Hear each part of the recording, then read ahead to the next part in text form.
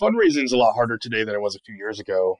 Paid channels are much more challenging. And it used to be that investors would just pump money into brand and sort of expect the revenue back quickly. But today, investors are much more interested in a clear roadmap to profitability. So a sound business model from the beginning is super important.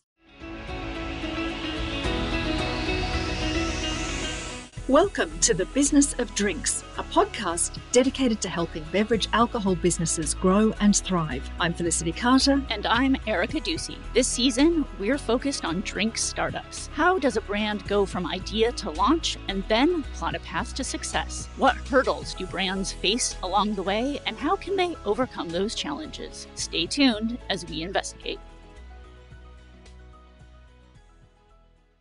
Welcome to episode 4 of The Business of Drinks, the podcast which promises to rip the bandage off the alcohol beverage industry and talk about the unmentionable money. Now, so far, we've been following Christy Frank and her canned cocktail Hamlet Hound, which is small but growing and is looking like it's going to be really successful. But what does it look like when it's not? We had a spectacular example of that in the last couple of years, an aperitif called Haus. Now, I live in Europe and I never tasted Haus, but I was certainly aware of the hype and I was certainly aware of it when it crashed and burned. But Erica, can you tell me what was it that got people so excited about this drink? Yeah, absolutely. This was an aperitif brand that launched in 2019, and it eventually raised more than $17 million in funding over its 3-year run, reported by TechCrunch. And that was all before its ill-fated Series A, which we know didn't happen in 2022, and the brand shut down. Now, this was a brand that really capitalized on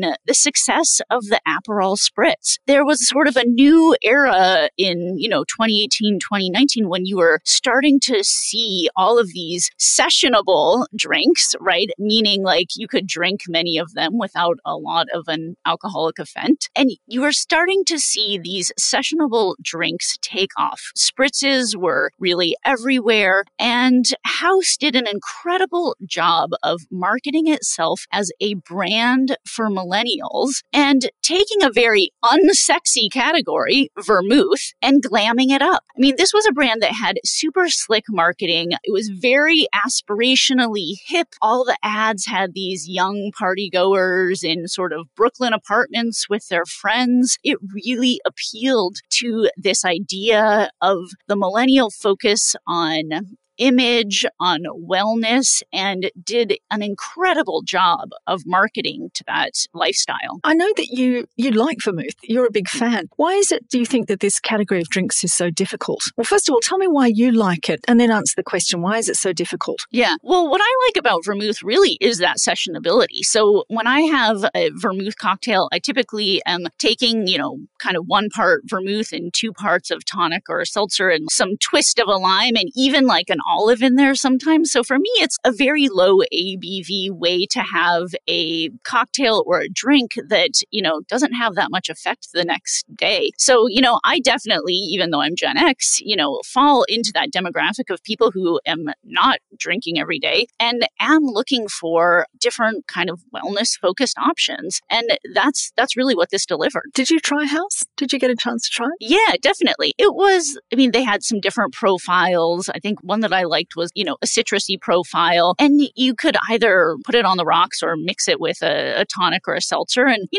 it was a lovely drink that kind of paved the way for a lot of others that have come along similarly. So before we listen to Woody, just on what you read in the media and understood, what would you have said went wrong? Well, I've read a lot of interviews from Helena Hambrecht, who was one of the founders. And then, as we know, Woody Hambrecht was the co-founder who we talk with today. And they talked really about pandemic-related issues as being the challenges that kind of took down Haus. And so the things they've talked about are, supply chain challenges, lack of in-person word of mouth growth through gatherings and so forth that was so important to that brand to help them grow at the outset with their DTC model. And then, I think that the biggest thing that I've seen reported in the media was really that they ran out of runway. So leading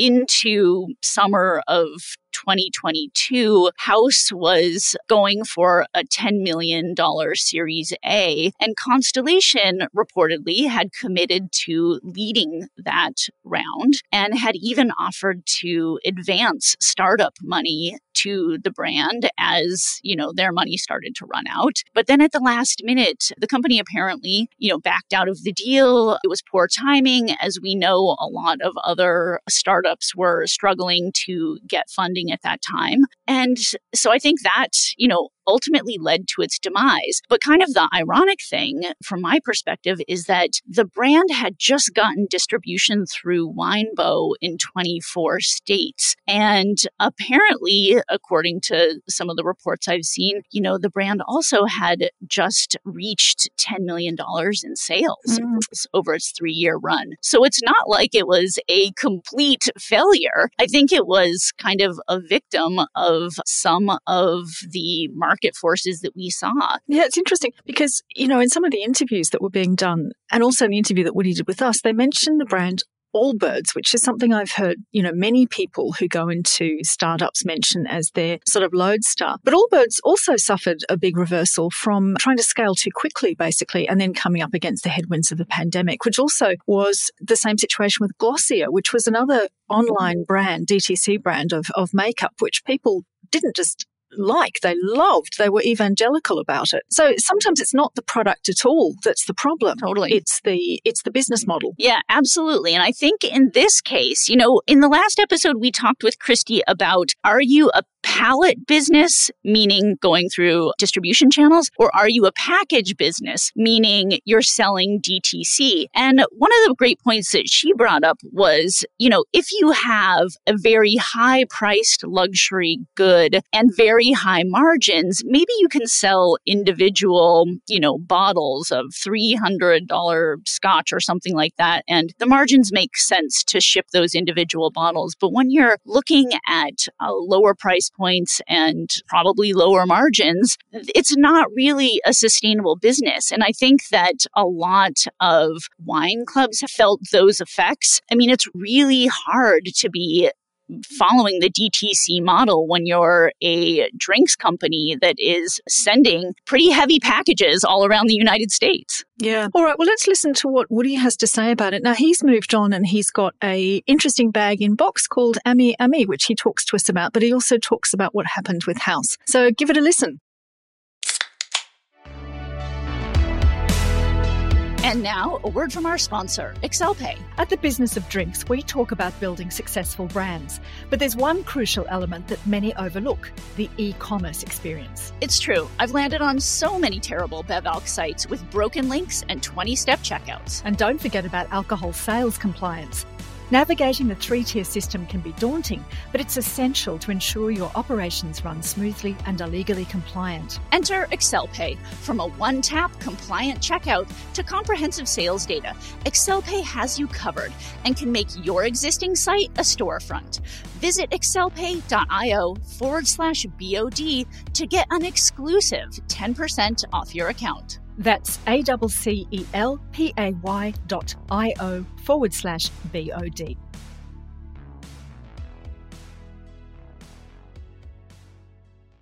So today we're talking with Woody Hambrecht, who is co-founder of Ami Ami. Welcome, Woody. Thank you. Yeah, thanks so much for having me. This is great. Great. Well, tell us about your new project. Yeah, so Ami Ami is really it's been something that stemmed from almost, a lifetime in the industry. Really what we wanted to do, Ross Dawkins, my co-founder, and I, was create a high-end box wine because both of us having direct-to-consumer experience, both of us just having to deal with the operations side of the industry, glass has just become such a hurdle in many cases. I mean, over the last 2 years, it's essentially doubled in cost, if you can even get it.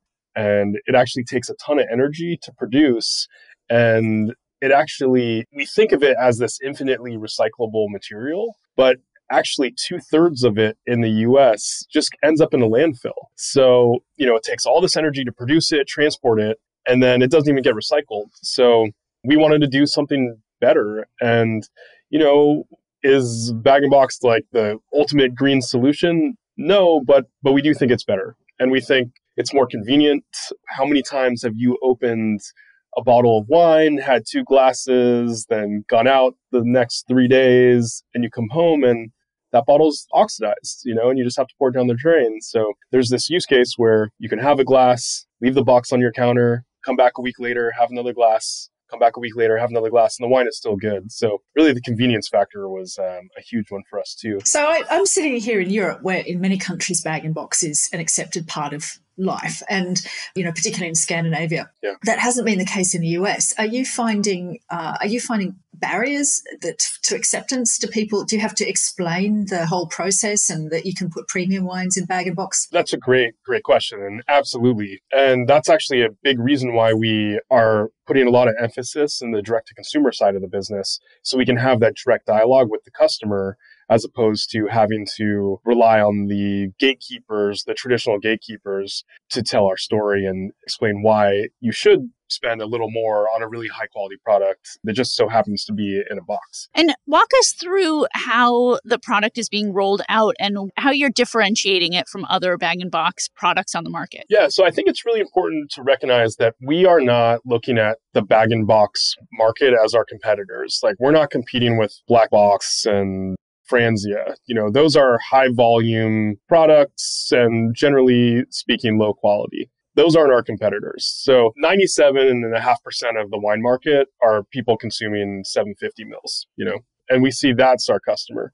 One of the questions I'd like to ask is, you're selling at DTC, but building brands online is getting harder and more expensive. So how are you building awareness of what you're doing? The landscape has really changed quite a bit over the last couple of years. So one thing, coming from a traditional wine background, I didn't recognize the power of PR. And through my last company, Haus, is where I really was introduced to the idea of really engaging with press and getting a lot of that organic interest in the product. The days of pumping, millions of dollars in Instagram ads and Facebook ads and stuff, it's just, it's a lot harder now. And no one really, from the investor side of things, people don't really want to see that anymore. They're really looking for sustainable business models. So before you launched Haus, what were some of the other roles that you held in the industry? So pretty wide ranging at this point now. So I started in the agricultural side. Our family had some vineyard properties. So we produced about 600 tons of really high quality grapes every year. So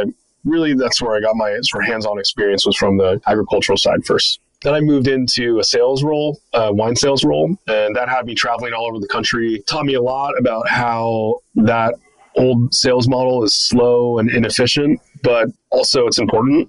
I then moved into a production role, where we were doing about 500,000 cases a year at a company. We did a lot of direct to retail business. So we would bypass the distributor and sell directly to the retailer, like Total Wine & More, Safeway, Kroger, Trader Joe's. So with that, I really learned the ins and outs of production, like glass purchasing, quarts, capsules, bottling at multiple facilities, transport of that product to whatever warehouse I had to go to, dealing with exports into Canada and Japan, things like that. So I learned a lot there. I also learned the sort of industrial side of winemaking as well. And that's not within my philosophical nature, but it's just makes me more diverse of a producer, just sort of knowing the capabilities. And it's actually, I think, one of my future projects, which I can't wait to implement when the time's right, is to do a really high quality wine, but in a more automated production facility. And I think with the technology and the infrastructure now, you can really do it. And I can't wait to actually test this theory. So from that job, I then took over a small winery that Gary Farrell had founded called Elysian.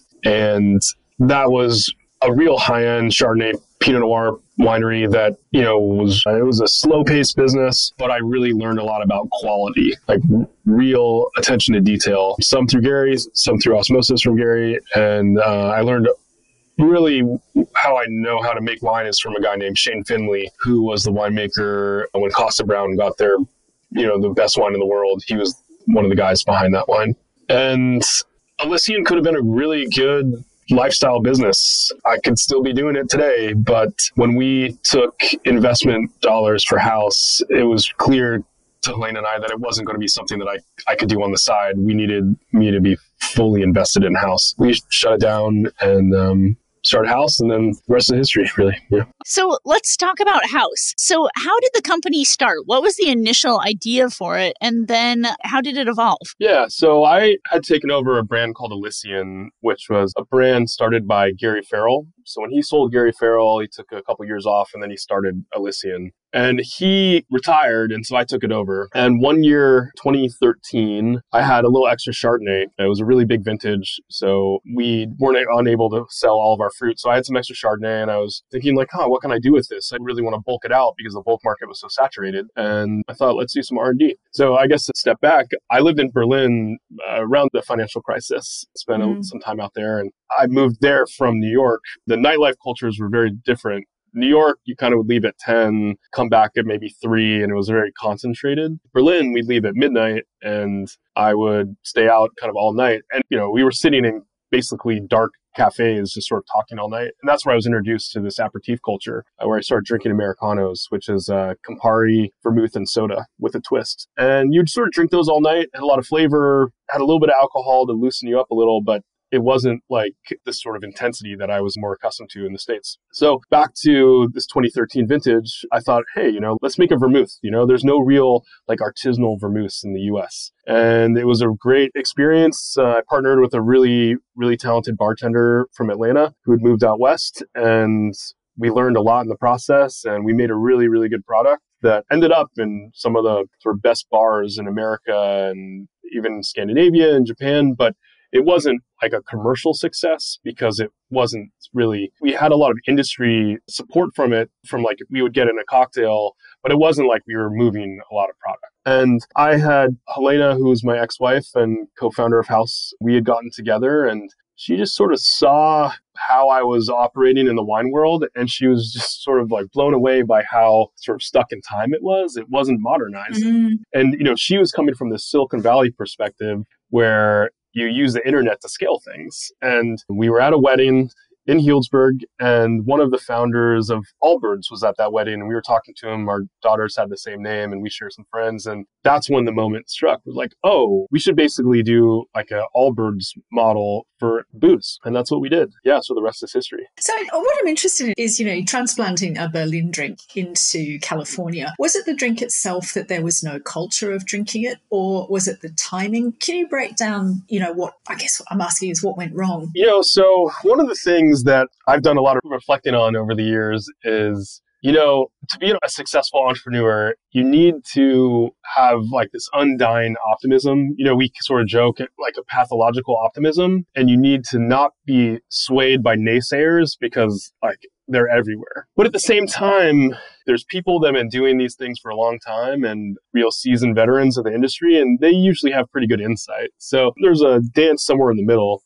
And one of the criticisms that we heard early on with the idea from really smart people was that it wasn't a huge market. The aperitif market wasn't huge. So I think at the end of the day, that was part of the problem. And then, I think we also grew too fast. We grew a team that was much too large, I think, for the state of the business we were at ultimately. But we were also riding a wave, and there was a lot of excitement with the brand, and we were doing what we thought was best at the time. I mean, I remember seeing for years, it felt like I was your ideal demographic. I would get marketed to with Haus products all the time. And I think for a period of time, it was like the it drink that people were all about. And, you would see it at parties in New York. You would hear people talking about it. And talk me through sort of the timeline. Like you mentioned, growing too quickly. And I'm curious to know, like from the inception of the idea through its apex, talk me through the company's timeline. We came up with the idea in summer of 2018. Took us about a year to get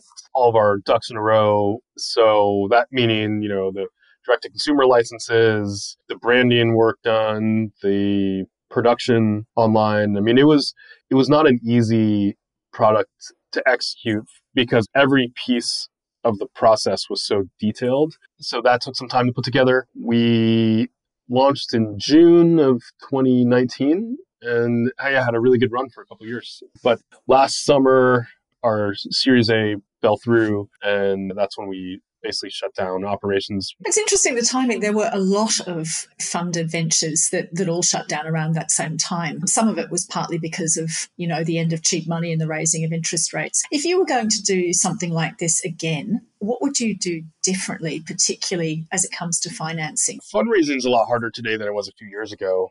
Paid channels are much more challenging. And it used to be that investors would just pump money into brand and sort of expect the revenue back quickly. But today, investors are much more interested in a clear roadmap to profitability. So a sound business model from the beginning is super important. And that's what actually Ross and that's been a fundamental strategy from the beginning. We're two ops guys, so we're always thinking in cost of goods. And for us, we didn't want to be a company that wasn't first purchase profitable. It was very important for us that the business can scale if we want to invest heavily in marketing, or sustain just through like an inventory model where you sell your inventory, it cash flows the business. And that's actually where my experience has been, both from the agricultural side and then my last wine business. They're cash flow businesses. And I think that's really important, is to operate with those fundamentals again today. One of our investors is a guy named John Malloy, he's a prolific VC from Silicon Valley, and he's an early investor in a number of really high profile companies. And one of the first conversations we had with him was a point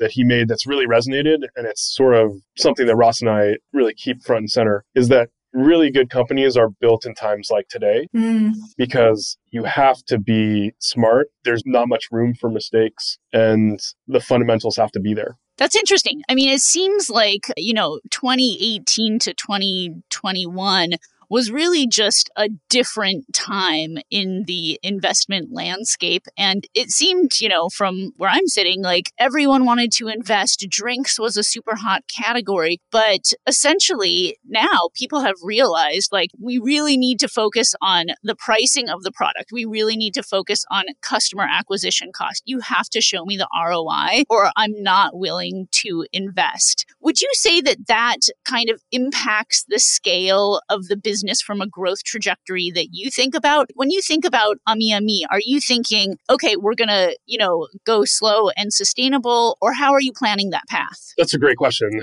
We're spending a lot of time doing research. We're doing a lot of A/B testing, and we're really trying to dial this in before we really pull any throttles, because we want to be very efficient with the cash that we have. And you're right, it's different today. There just isn't as much access to capital. But I actually want to go back and make a point here. It wasn't necessarily easy for us to raise money at Haus. That was really, Helena really spearheaded most of that. And, being a woman in that world, to raise money was not easy, and she did do a great job. But we raised mostly from angels. We didn't have a lot of institutional capital in the company. It was really sort of this evangelist network that funded the company. So there was a lot of money being thrown around from that era, but it wasn't like it was necessarily easy. It was always a bit of a struggle. In talking to investment people, do you think that they understand this space, the alcohol space, and the difficulties of it? Do you think they have any understanding of how this all works? I think some do. I think a lot of people understand brands. I think the regulatory nature of the US with alcohol makes it challenging, and it actually limits who's willing to invest in the space. With wine, it's a little different because there's a relationship with the product that a lot of people have, and they love it and they want to be a part of it. Aperitifs was a little more challenging because a lot of people didn't know how to consume the product and didn't even know what the product was. So when people came in and invested in Haus, I think a lot of that was with the brand and just the excitement that we saw in the market. What was the inspiration for Ami? What was the moment that you thought, the market really needs to embrace this? Yeah, there's a number of reasons why we chose to do this. For one, both Ross and I are sort of contrarians in the industry. We don't want to do what everyone else is doing. I have no interest in just having another wine brand that doesn't really differentiate itself from anybody else. So we wanted to be unique. Both of us coming from direct-to-consumer businesses. So Ross came from First Leaf, which is, I think, the largest direct-to-consumer wine business in the US. He shipped out his last year there. I think they did 1 million cases, all direct-to-consumer. So pretty big business. And then my experience with Haus, and we did all of our own fulfillment while I was still there. And, you see all these boxes shipping every day, and you just have a sense of, gosh, I think we can be doing better. And I think there's a better solution out there that has less of a carbon footprint. And that's really how the conversation started. First, we looked at cans. I think there's some quality limits with cans. And that brought us to bag-in-box. And, I'm someone who I want to pour a glass of wine on a Tuesday, and, I don't want the pressure to finish the bottle because I know it's going to go bad. And this was just like a use case.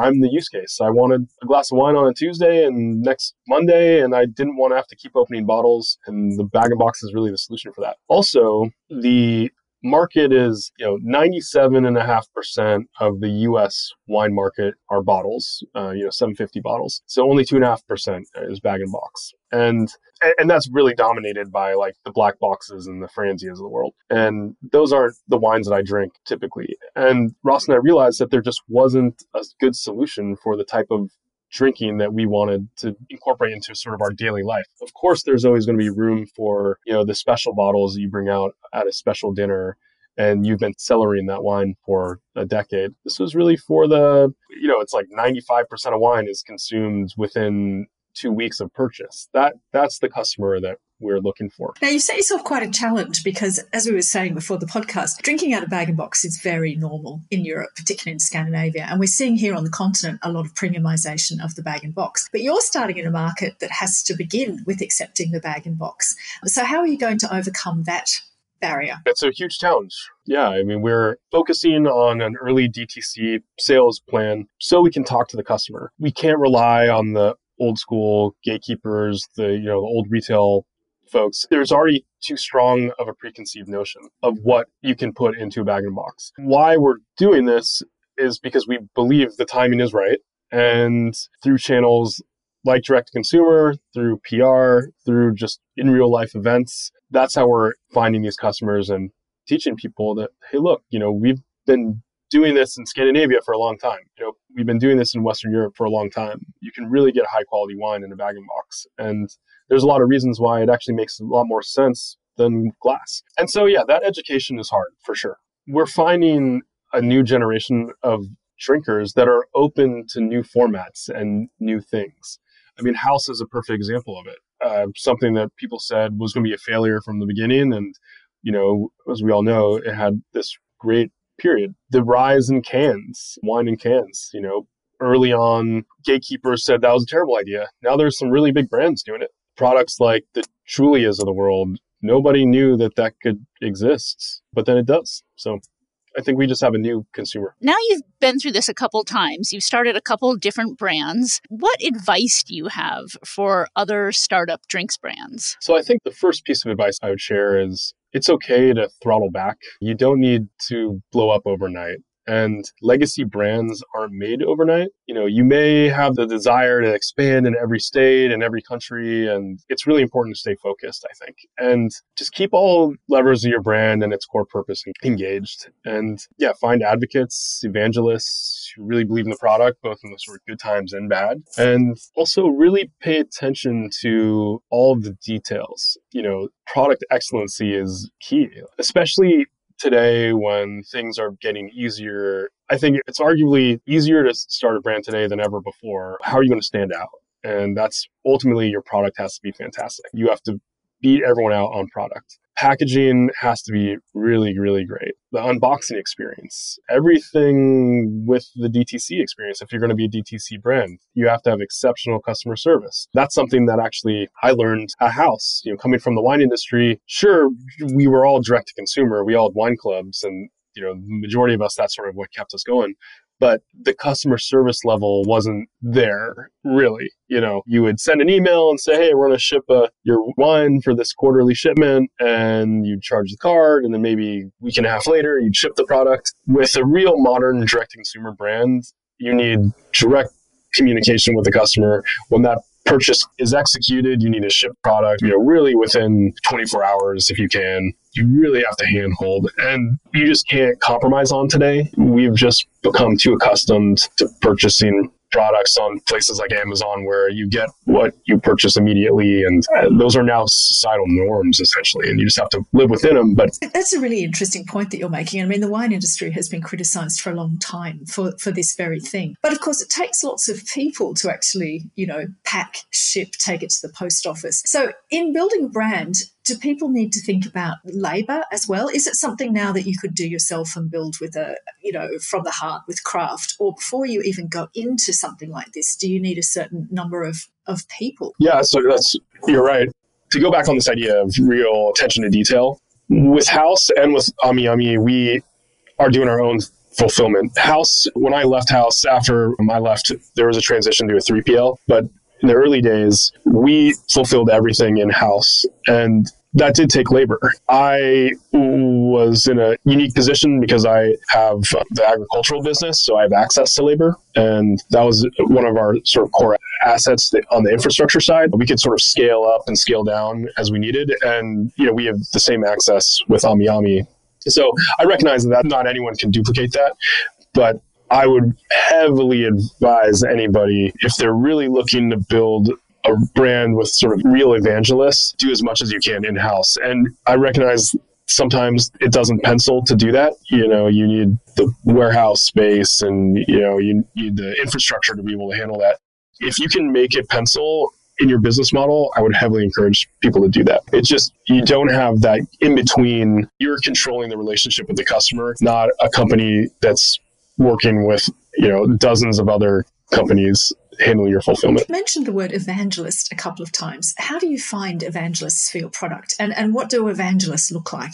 So there's a couple different types of evangelists. With Haus, what was interesting, and I mentioned this earlier, we were mostly funded through angel investors. So there was a lot of people that had a small piece of the company, and they loved it, and they loved the brand, they loved being a part of it, and they would always share it. That was awesome. That was a really cool, unexpected outcome of fundraising that way. Another way to get evangelists are people that just fall in love with the brand. So, Ami is just starting to get a ton of inbound, specifically on social, of people just saying how much they love the brand and the playfulness of it and the real attention to the design, but it's also not too stuffy. And so it's really just creating something that people can attach themselves to and love. And with Ross and I, we wanted something that was an extension of ourselves and how we looked at the industry and how we wanted, we basically were able to create our sort of perfect brand that screams quality,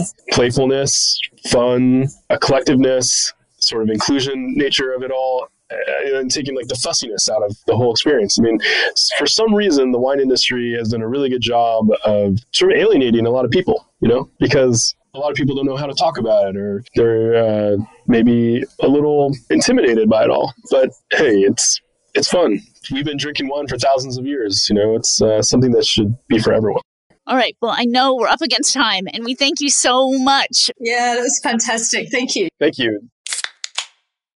Felicity, I think it's time for a drink. Do you agree? I think you're right. I think you're absolutely right. I'm with you all the way. Well, here we are at Last Call, the part of the episode where we talk about something that we've been enjoying drinking lately. Felicity, what have you enjoyed lately? Well, I've been enjoying the 2020 vintage from the Rhone Valley. I've just come back from a week of tasting, and the Rhone has suffered from very hot vintages for the last sort of 3 years prior to 2020. And suddenly the wines all turned into fresh and lively with lots of pleasant acidity, and they were really, really drinkable. But the thing I found the most interesting is that people there are talking about seeking advice from the new world about how they deal with these very, very hot summers that they're dealing with. Because in some cases, some of the wines from hot vintages are just they've been pushed almost into ugliness. Ooh. They're just losing some of the just delightful character that comes from the Rhone Valley. So I made a discovery. I discovered the whites of a village called Ladon, and beautiful wines, lots of blends of whites from the Rhone, the Viognier, Roussanne, Massan, Grenache Blanc. And these were just lively, delicious, well-priced wines. One I'm just pulling up from my notes is Chateau Curac Village Blanc 2021. These are wines that I'm going to make a real effort to seek out and drink because they're really good value for money and they're really lively. And many of them have got a sort of slight touch of bitterness on the palate, which makes them really interesting food-friendly wines.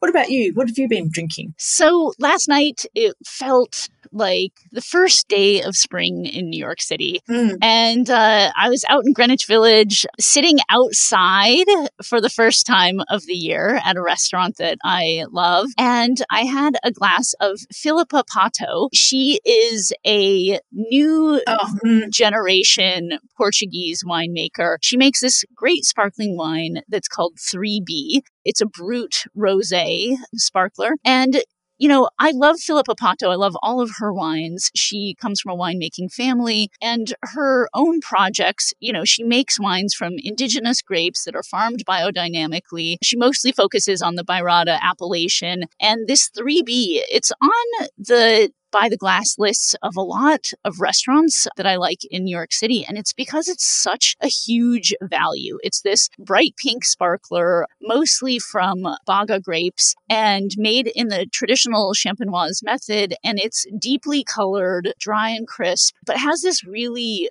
bright sort of floral and like raspberry aromatics in it. It's such a crowd pleaser and such an excellent value. It's about $20 by the bottle retail.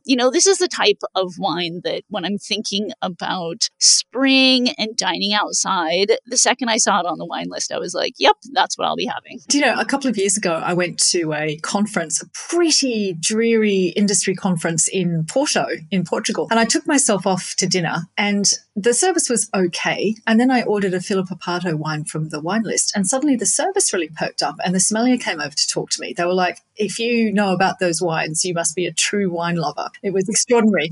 I love that. Yeah. Yeah, that's so much fun. Indeed. Well, let's raise a glass to Philippa. Cheers to you. Cheers. Thank you for joining us today on The Business of Drinks. And if you liked what you heard, help us spread the word. Follow and rate us on Apple, Spotify, or wherever you tune in. And if there's some aspect of the business that we have not covered, but you want to know more about, let us know. Felicity, how can people reach out? They should email us at podcast@businessofdrinks.com. We'll see you soon.